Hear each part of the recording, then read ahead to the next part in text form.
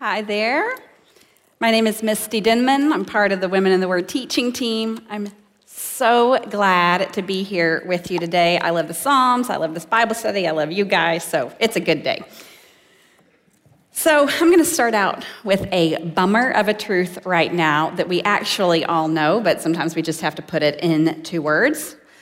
Life is hard. Sometimes it's really hard, and sometimes it's a little hard. Sometimes it's hard for a long time. Sometimes it's hard for a short time.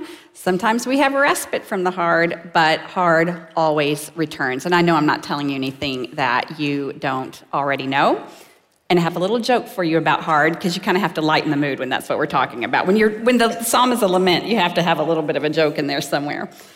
Tuesday night, my freshman in high school son told us this. So a doctor comes in and talks to his patient, and he says, "I'm sorry, but I have bad news and I have worse news." And the patient said, "Okay, tell me the bad news first." And he said, "Well, you've only got 24 hours to live." And the patient said, "What's the worst news?" And he said, "I was supposed to tell you yesterday." Thanks for laughing. I thought it was funny too. Okay, so some of us struggle with that question of hard. Some of us have lots of doubts about why does life have to be so hard? Why does God allow so much hard? And I'm going to tell you, I'm not one of them. I kind of get it is what it is. That question's never bothered me, but my struggle has always come in how I deal with the hard, just sort of on a daily basis. And I will tell you that when my eyes are not fixed on Jesus, I get a lot of anxiety, and I have this sinful default tendency to try to numb and drown my hard in eating too much and walking the aisle Target, even if I don't buy anything, and too much Netflix and that sort of thing. And so over the last year, I would say in particular, the Holy Spirit has really been convicting me to deal with my hard in a way that honors God more. I was so excited that this semester's study was going to be about the Psalms, because I can tell you in that last year, the Psalms truly have been probably the most influential tool I've had in learning how to deal with my hard things in a healthier way. They've helped me to understand that I can both suffer and trust God at the same time, and I feel like they've shaped even the language that I use to talk to God about my hard things, to speak to Him in a healthy way, and to believe Him that He is good and He is our rescuer, even when I don't feel that. Psalm 3, I'll tell you, is one of my top, I'd say, 5 or 10 all-time favorite Psalms, because in just these few short verses, I feel like David so encapsulates both super hard things and so much trust at the same time. You know, every single psalm originates in the author's experience, but we don't always get to know what that experience is. Psalm 3 is really special to me because it tells us right off the bat that this is a psalm that David wrote when he fled from Absalom, his son. So we get to know the story that this whole psalm sprung from, and to me it adds a lot of richness and depth to these words. So I want to start out by reading the whole psalm, and then we'll go back and look at, from 2 Samuel, the story of what was happening in David's life as he was writing this psalm, or as it was written. Let's read it first. Psalm 3, if you want to follow along with me. It's just 8 verses. O Lord, how many are my foes? Many are rising against me. Many are saying of my soul, there is no salvation for him in God. But you, O Lord, are a shield about me, my glory and the lifter of my head. I cried aloud to the Lord, and he answered me from his holy hill. I lay down and slept. I woke again, for the Lord sustained me. I will not be afraid of many thousands of people who would set themselves against me all around. Arise, O Lord, save me, O my God, for you strike all my enemies on the cheek. You break the teeth of the wicked. Salvation belongs to the Lord. Your blessing be on your people. So this psalm opens with David's crisis. As I said, it's a lament. We read portions of the story of David's crisis in our homework, but I want to fill you in on some gaps. Honestly, this is one of the most intricate and dramatic and exciting, I think, stories in all of the Old Testament. I might be a little biased just because I've been studying it a lot lately. But before we get into the details of the story, I want you to know some things about King David and keep those in your mind as we talk through this. Number one, King David was appointed by God to be Israel's king. He is God's man, and that will be important as we talk through the rest of this story. Second thing about David is he loved and he worshiped and he respected, and in many ways he followed and obeyed God, except for when he didn't. And when he didn't, he had some pretty big failures.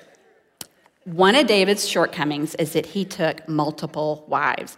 That wasn't God's idea, and it caused what you might call some pretty serious family dysfunction. In his darkest moment, in his biggest sin with Bathsheba, years before, this sin changed the course of his life.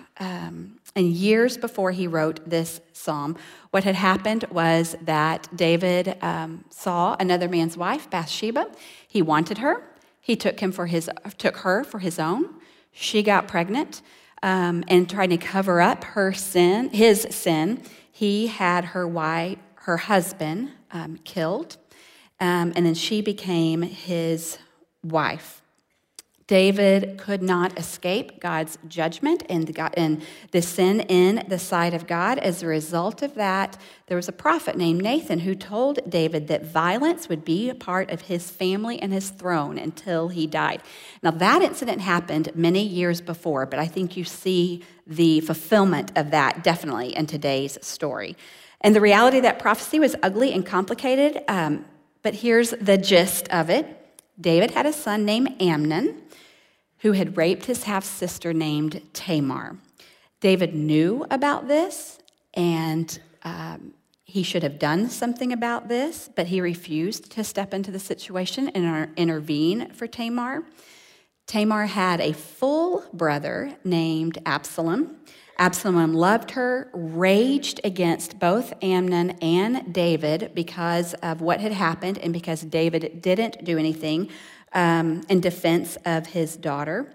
Eventually, he kills his half-brother Amnon, and then he sets about in this 4-year plot of very methodically building his own following and his own people, taking their loyalty away from his father, King David, and giving it to himself.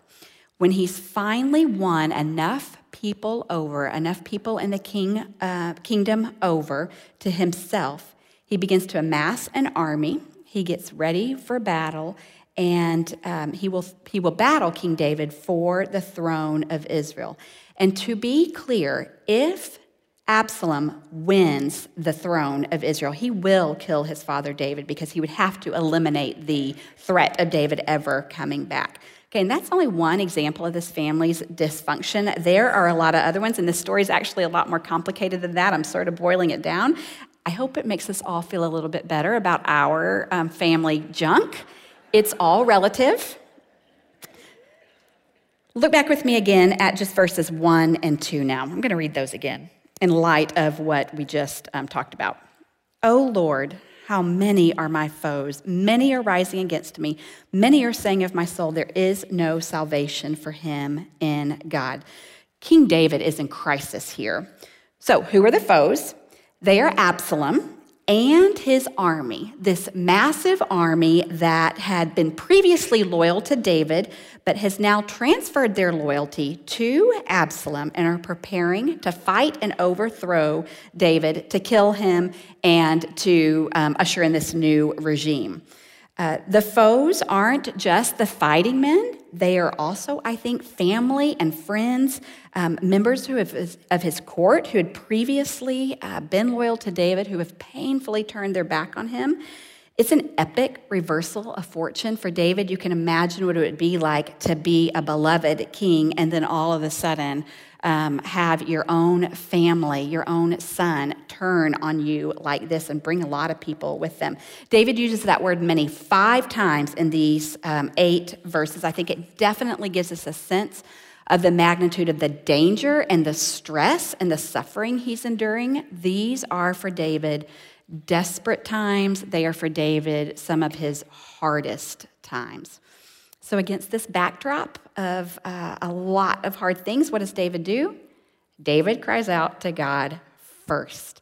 And I love that he seems to do this without any pretense. He just launches right in. I feel like there's this sense of him hurling himself into the arms of God, telling him everything that's on his heart, everything that's on his mind. While many have turned against David, he is still the king, and he does have an army at his disposal. Yet the first thing he does is direct all of his need at God and not at man.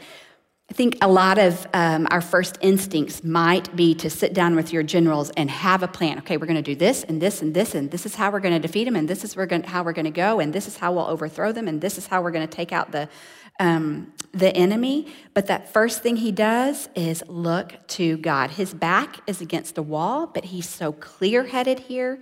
He's calm. He's in control of his actions. He's in control of his emotions.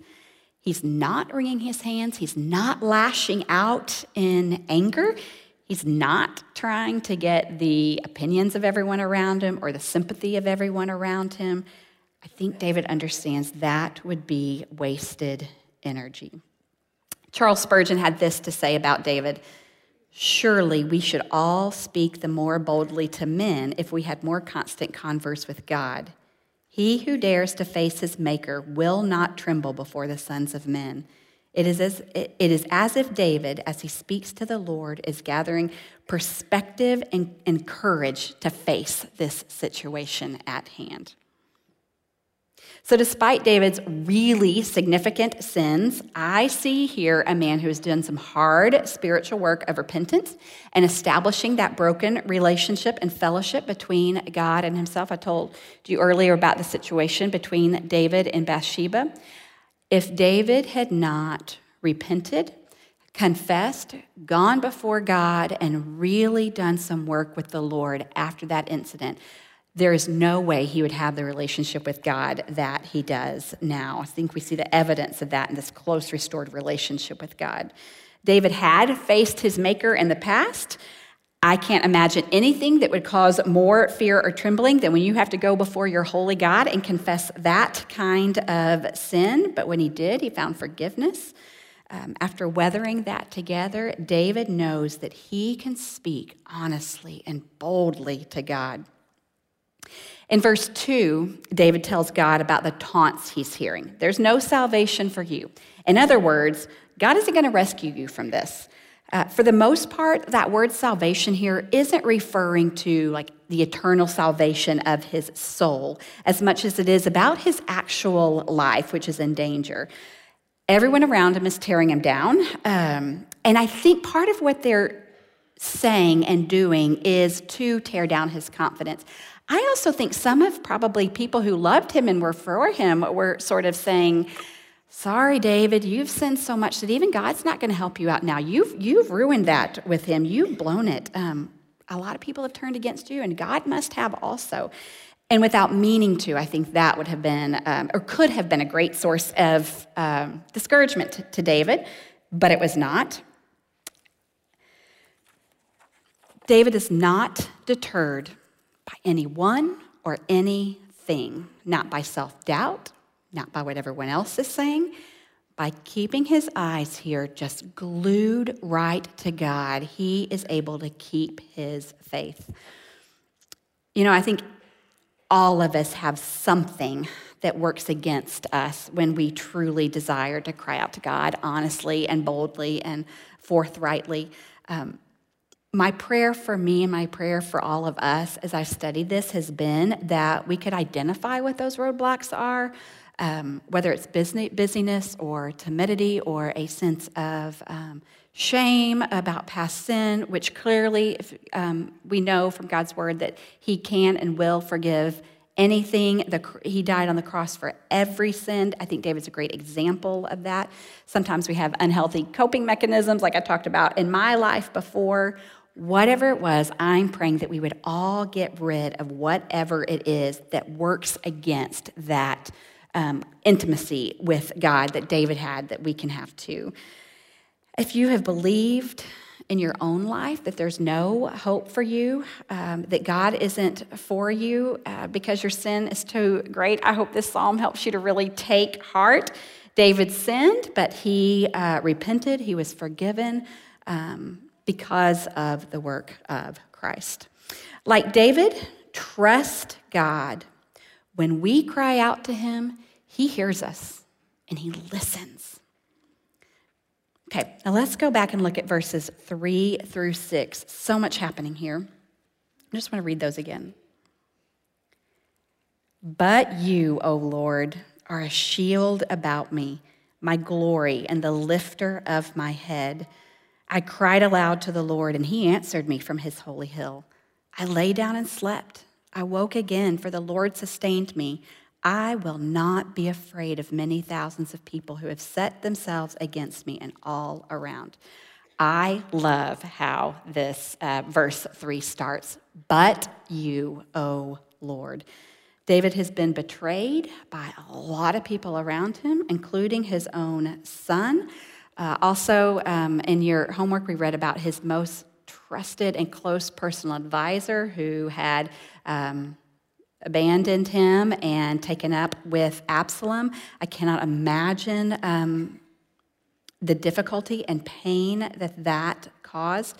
And really, because the whole country is sort of divided now and taking sides, there's a lot of personal just humiliation, I think, on David's part. Upheaval in every aspect of his life. Those 4 words in light of that are so beautiful to me. But you, oh God. It's as if David is saying everything is ghastly, everything is also awful, but actually it's not. Because God is on my side, God is my shield, God is my glory, God is the lifter of my head. And that's why I can go on. Psalm 28:7 on your verse sheet has echoes this thought, I think, so beautifully.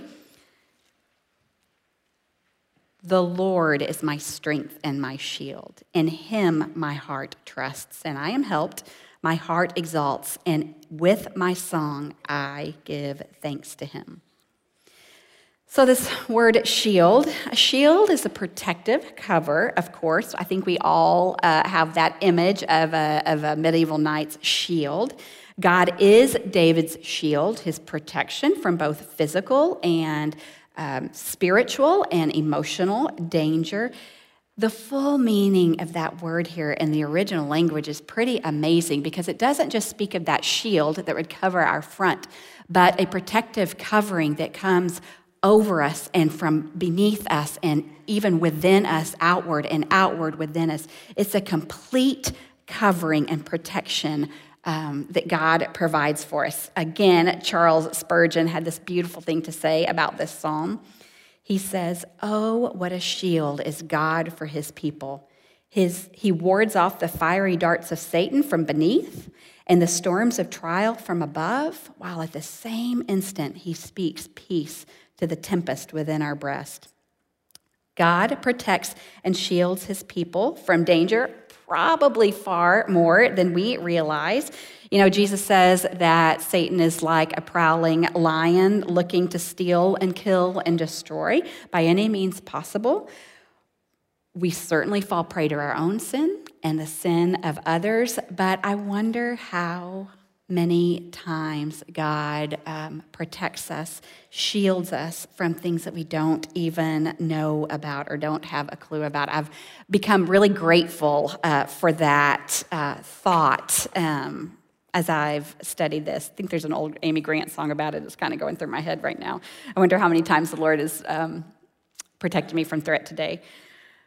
Going back to Spurgeon's quote, that tempest within the breast that he talks about is also a protection from anxiety and fear when those arrows are coming towards us. When we, like David, just lock in on God and not on our hard circumstances around us, he can shield us even from our anxiety and fear as well. There's another aspect of this shield that David was aware of. 2 other times in other Psalms, the king of Israel is called the shield of his people. And David is the king of Israel still, so he is his people's shield as well. And it makes sense, right? One of the primary responsibilities of a leader of a country is to protect their people. What I love about this is that even as David had the responsibility and was trying to carry out the responsibility of shielding his people, God was a shield to him. I think he understood that God ultimately protects all of us and protects us as we protect others. We too have to shield people in some ways. I think very much of being a parent and in the 1,000 million ways that we need to protect our children every day. I also think about God's word that commands us to protect the needy and those who are defenseless. So we are a shield to others, and as we do that, God is a shield to us. David would have to put himself in harm's way, personally put himself in harm's way to defend that throne that God had ordained for him. He would defend those and really be responsible for those who fought alongside him against Absalom. When David and when we stand in that gap for the defenseless and for those we are responsible for, God shields them, but he shields us too. David also calls God his glory. That's not a small thing.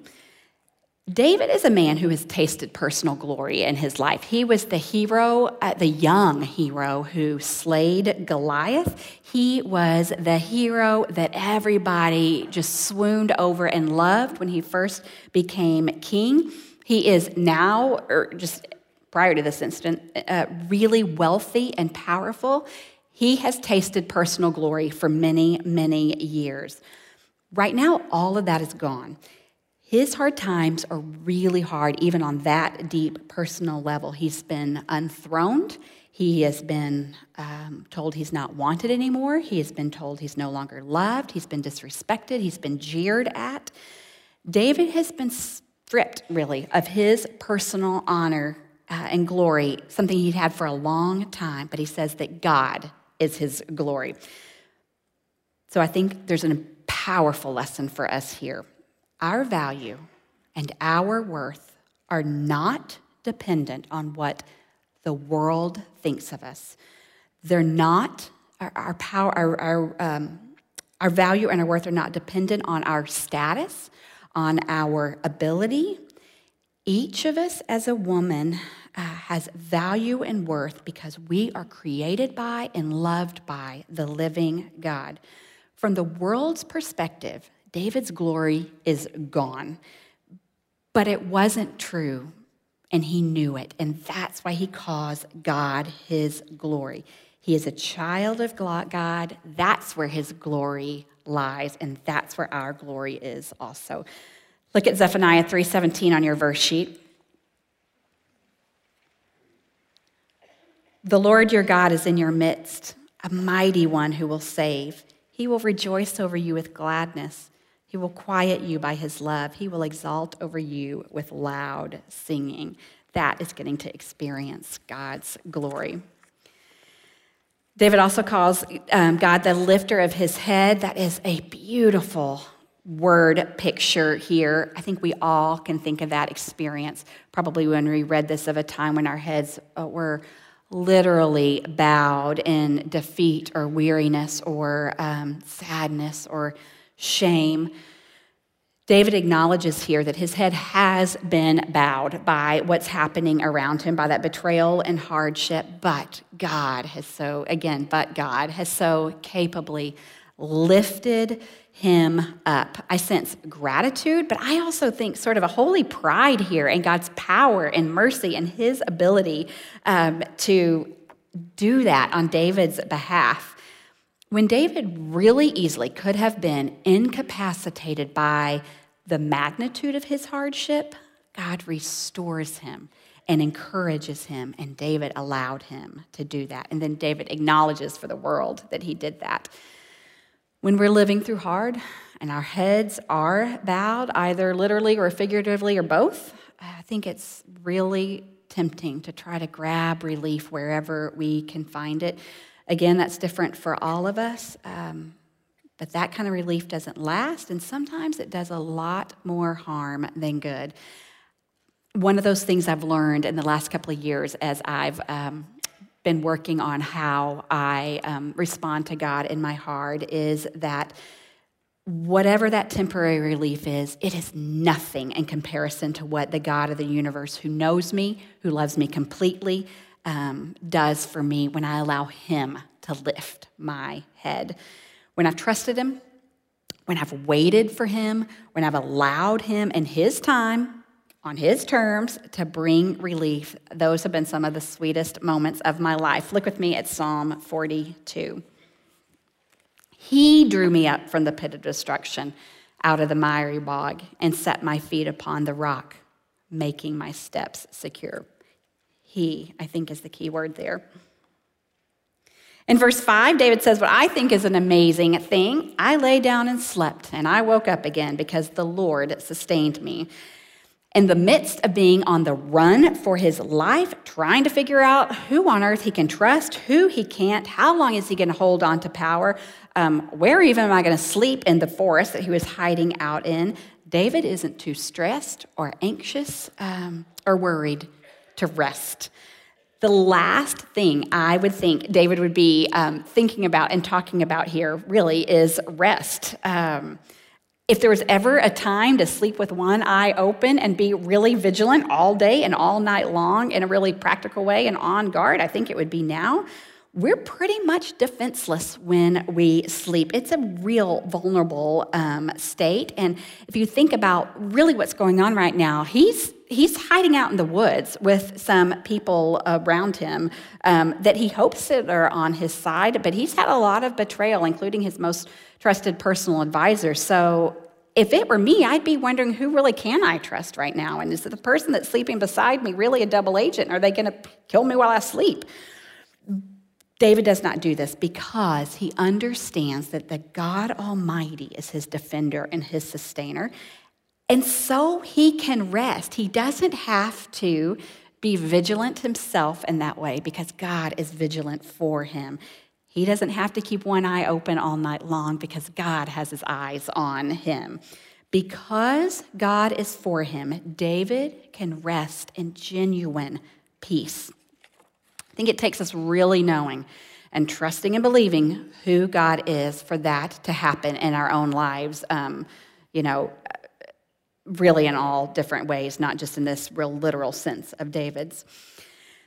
I'll bet if I asked you to raise your hands, which I'm not going to, if you have ever laid awake at night and worried or had your mind racing, most of us would say yes to that. My personal favorite late night awake thing that I do is to wake up and just replay and ruminate on conversations that didn't go well during the day. And I'll think of all the things I could have said and all the great responses I could have had, or I'll kind of remake it up and think of all the great ways the person could have responded to me that were more positively. I've spent way too much time doing that kind of thing. If I were David, I would have lost, I think, a lot of sleep. Probably worrying about or thinking about, if I'd been a better parent to Absalom, if I'd taught him better manners, if I'd had a closer relationship with him, if I'd gone to all the class parties, if I'd taught him to eat all of his vegetables, we wouldn't be in this situation right now. He wouldn't have betrayed me. This is all my fault because I wasn't a good parent. That's all lies. That's where, that's where my mind goes at night. I'm sort of making light of it, but those really are wrong thought patterns that are a struggle For many of us, I think that's a way that this rest at night plays out. But we can rest.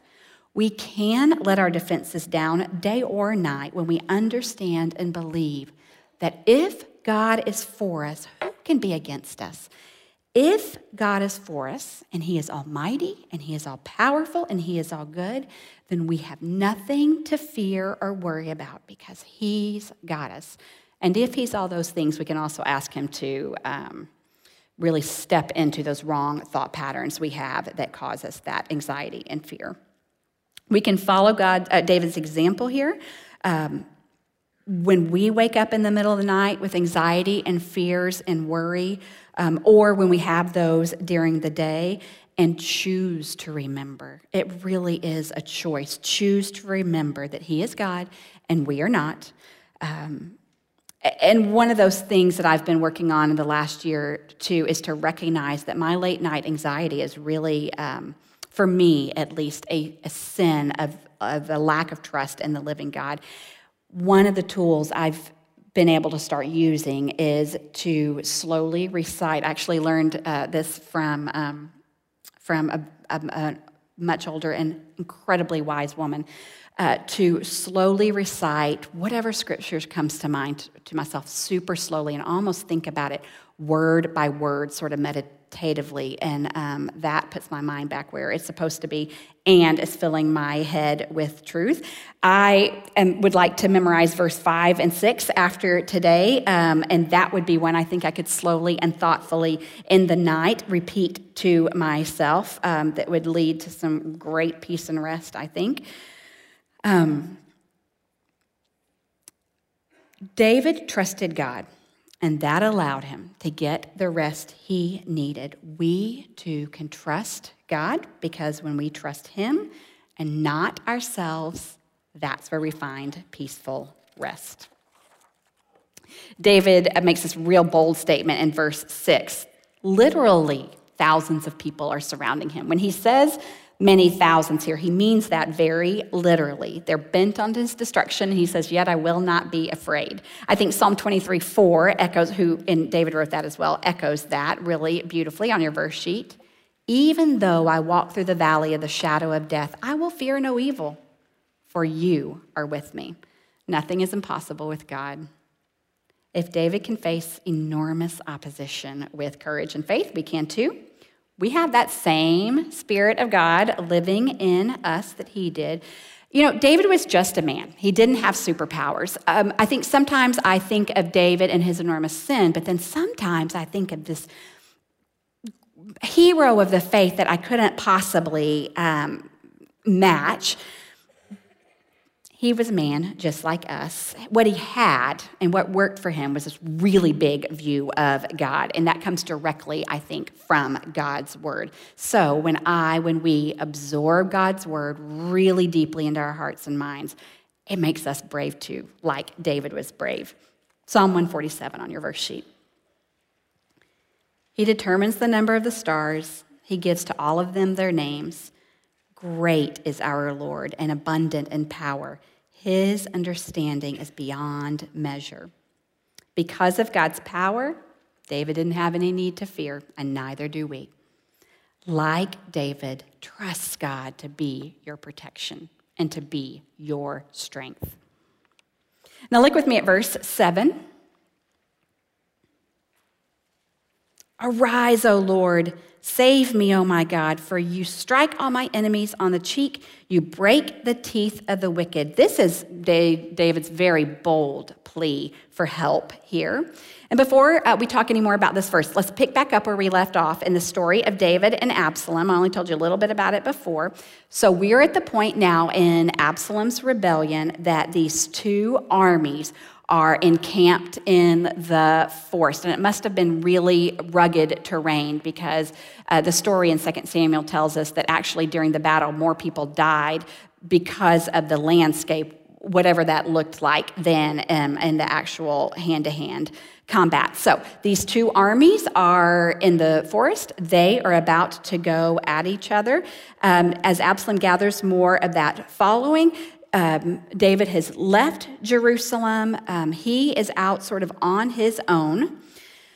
There's a day that comes where these two men finally go to battle, and the scriptures tell us that 20,000 men died in that one day in the forest between these two armies combined. It's a pretty horrific thing that happened there. But in the end, David's army prevailed. David obviously lived. Remember when I told you earlier that God appointed David to be king? God did not allow Absalom, no matter how long he had plotted and schemed, no matter how many young fighting men he had on his side, no matter how big of a following he had, God did not allow Absalom to prevail against his man David.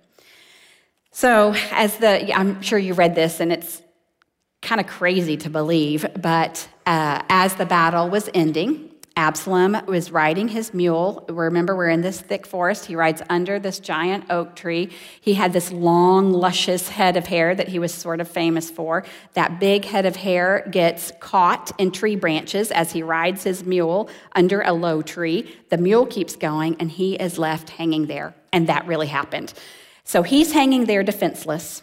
Some of David's men happen to come upon him, and they kill him, and it's pretty gruesome. You can go back and read it. It's an ugly culmination to a kind of an ugly string of events here. So David's army has won, Absalom is dead, and so the rebellion is over, and David is restored as the rightful king of Israel. Sort of for the purposes of understanding this psalm, that's sort of all we need to know from the story, but I cannot help but share with you what happens after that, which is David being utterly heartbroken over the death of Absalom. Before the battle, David had actually told his generals, kill who you need to kill, but spare Absalom. Do not kill Absalom. And they actually didn't during the battle, but they did afterwards. I think that just shows the depth of a parent's love given how Absalom had betrayed him.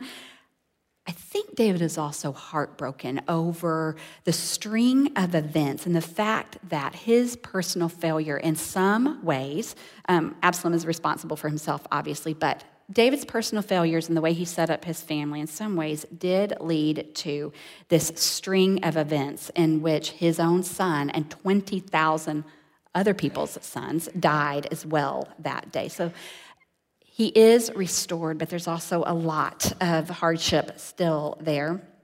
But we do know that God answered David's prayer. David did pray to be rescued, and he was.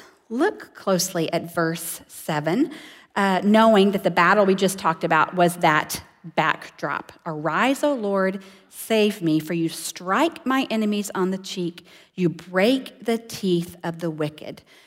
David clearly calls on God to destroy his enemies. Now, this is a prayer that calls for violence. And that deadly battle, like I said, I think was probably pretty horrific. But David's motives here are pure and good. I think sometimes to our modern ears, a call for that kind of violence to God sounds a little strange to us.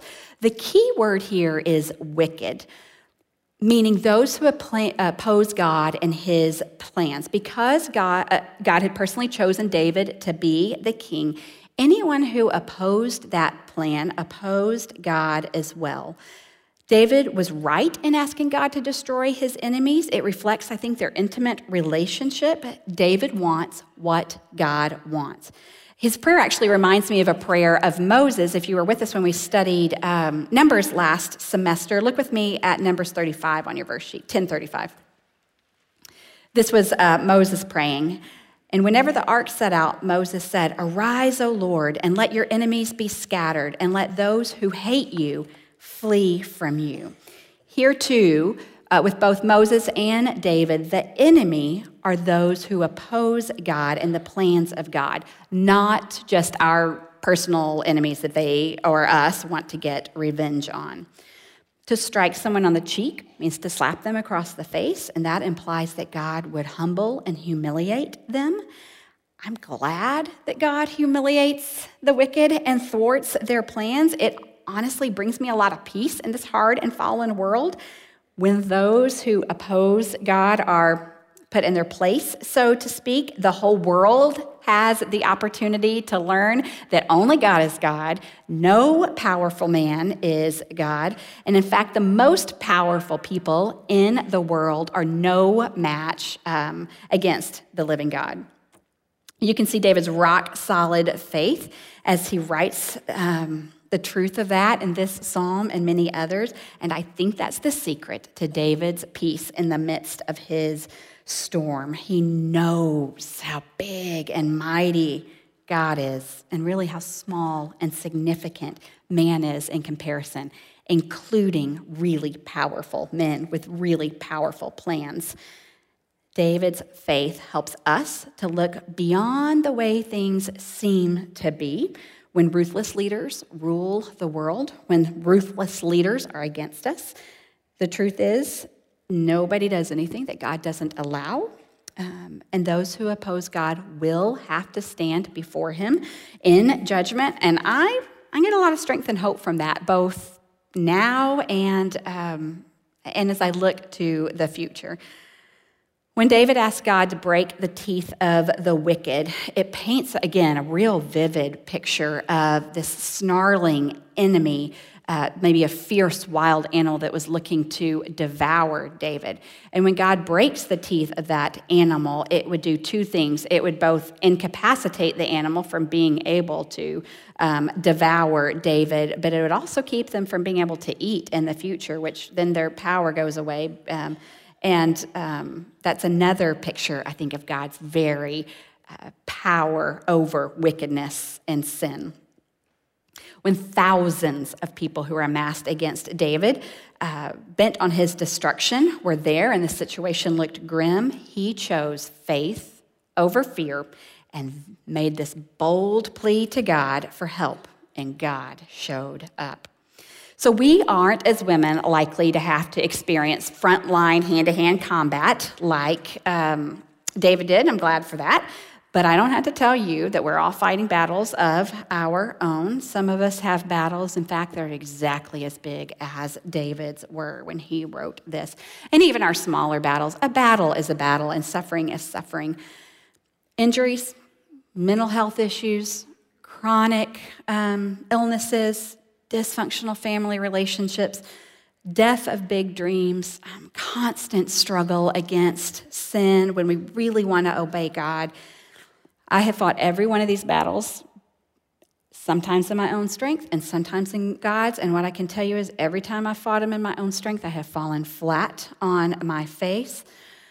I have learned, and I am still learning, that when I entrust my battles to God, he is willing and he is able to fight for me, and he does. I had a situation about 6 years ago when I had some really severe insomnia, and for weeks on end, I was only sleeping just a few hours a night, and I was kind of a big mess after some weeks of that. I can't remember how many now. And I remember this one early morning. It was about 5-ish in the morning. I hadn't slept all night long. And I was pretty desperate. And I sort of sat up in bed, and all I could think to do literally was just say, "Help me, God, help me, God, help me, God, help me, God." And it's just a real stark memory for me. And later that morning, just a few hours later, a friend who I hadn't even told that much about this called out of the blue and said, "Hey, I know this doctor who I think might be able to help you." And I'd gone to several doctors before, and it hadn't helped at all. I've tried everything I could find online, whatever. So I called, and the receptionist said, "Well, usually there's, I don't know, it's like a 6-week or 2-week month wait or whatever, but we just had a cancellation. Can you come in right now?" So I went, and that doctor ended up putting me on a path. It didn't happen right away, but put me on a path where I was eventually able to sleep again, which kind of helped a lot of other things in my life as well. And what I'll tell you is that since then, almost every time that I have been scared or discouraged or overwhelmed, that memory of that morning at 5 o'clock and how God came to my rescue comes to mind. And it has strengthened my faith as much as anything ever has in my whole life. I think David was probably in the same way, in that when he was in a really hard place, he came to God. God came to his rescue. We serve that same God. David's story, my story, can be all of our stories. No matter what our battle is, know and really believe that our great, big, powerful God, in his way, in his time, will come to the rescue of his people. Like David, believe the truth that nothing is too hard for God. And I think sometimes when that trust and faith that nothing is too hard is hard to come by, we can pray for that too. God's the provider of all good things. Now let's look at verse 8. It concludes this way. Salvation belongs to the Lord. Your blessing be on your people. This is David's praise towards the end of a real hard situation. Look back at verse 2. Verse 8 is an answer to the taunts of verse 2. In verse 2, he tells God, many are saying to my soul, there's no salvation for me. And in verse 8, he says, salvation belongs to the Lord. The end of this psalm disputes those taunts that both friends and enemies alike had for David earlier, and it gives all the credit not to himself, not to his generals, but to God. The hardest time is over. The rebellion has been put down. David's reign is once again secure. Because Absalom is dead, there's no threat from him in the future. From a human perspective, David was probably this close to losing it all in this story, but he fought back and won.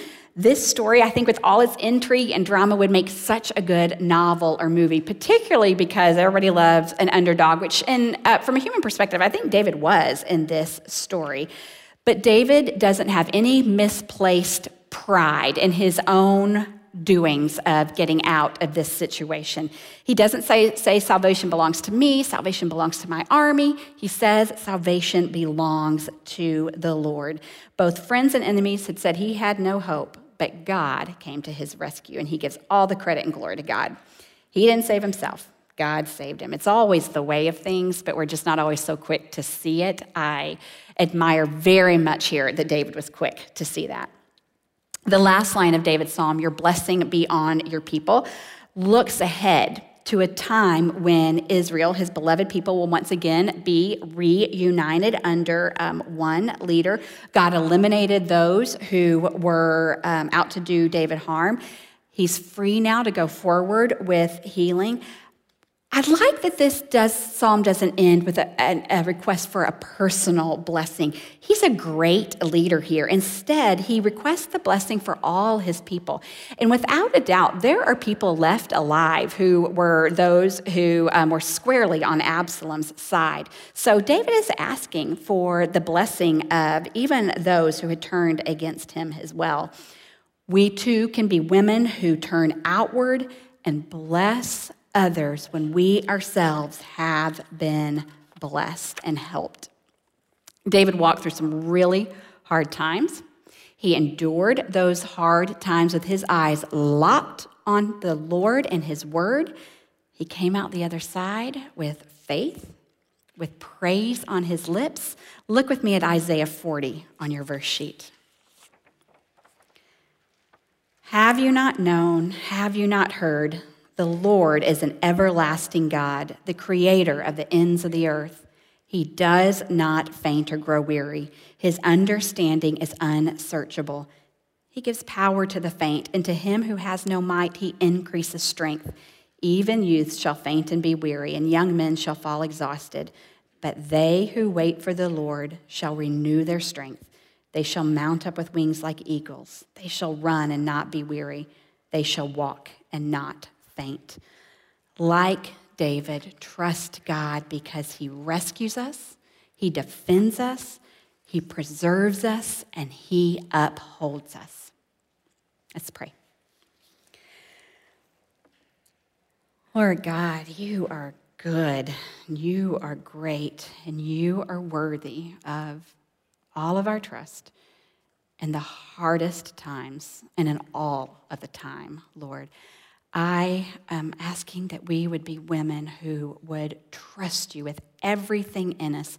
I'm asking that you would show us the places where we don't trust you now, and that we would, by your power, rid ourselves of those things so that we would lean hard and fully into you every day of our lives. You are worthy of that, God.